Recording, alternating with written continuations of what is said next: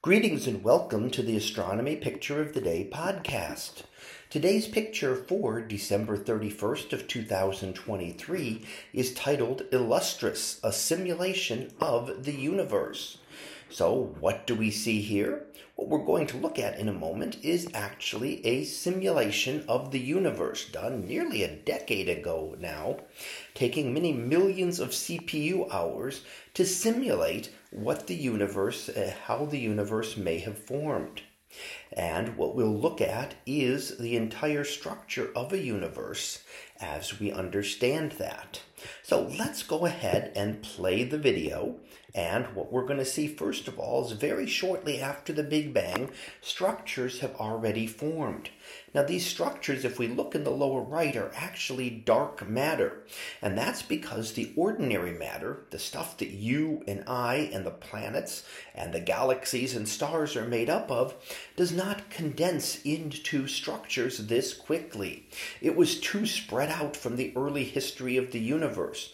And only dark matter, which does not interact with the high energy radiation present, was able to collapse at this time.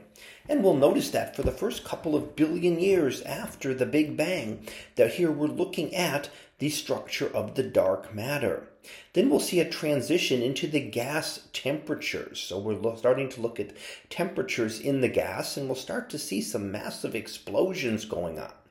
You might think these are supernovae, but a supernova on the scale we're looking at would hardly be noticeable. These are actually emissions from these central black holes, supermassive black holes of galaxies expelling material outward in bursts around it. So not from the black hole itself, but from the material around it. And as we continue on, we're approaching the halfway point through the age of our universe.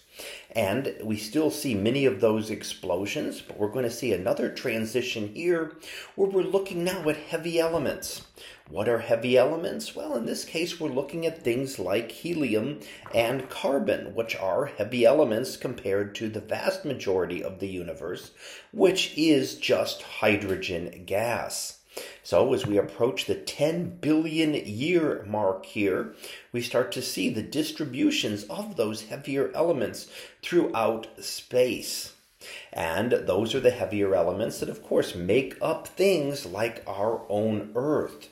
Now we see a transition again. Again, we're going back to the dark matter to see how the dark matter has condensed and formed those structures. And that has pulled in the ordinary matter so that we actually see in the universe. So we see dark matter, and we then transition it to just the visible light, the ordinary matter and the galaxies that we're used to looking at in the universe.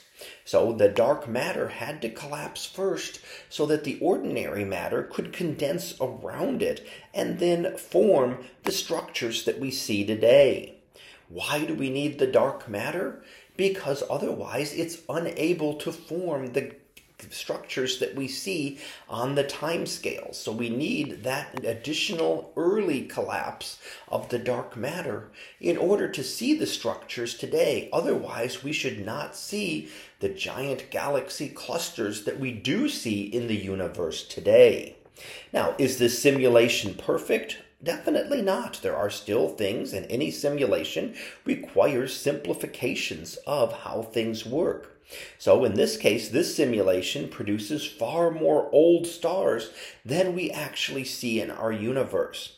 But it does give us a good idea of how our universe may have formed and explains many of the things that we do see in our universe today. So that was our picture of the day for December 31st of 2023. It was titled Illustris, a simulation of the universe. We'll be back again tomorrow for the next picture, previewed to be a grand design. So we'll see what that is about tomorrow. And until then, have a great day, everyone, and I will see you in class.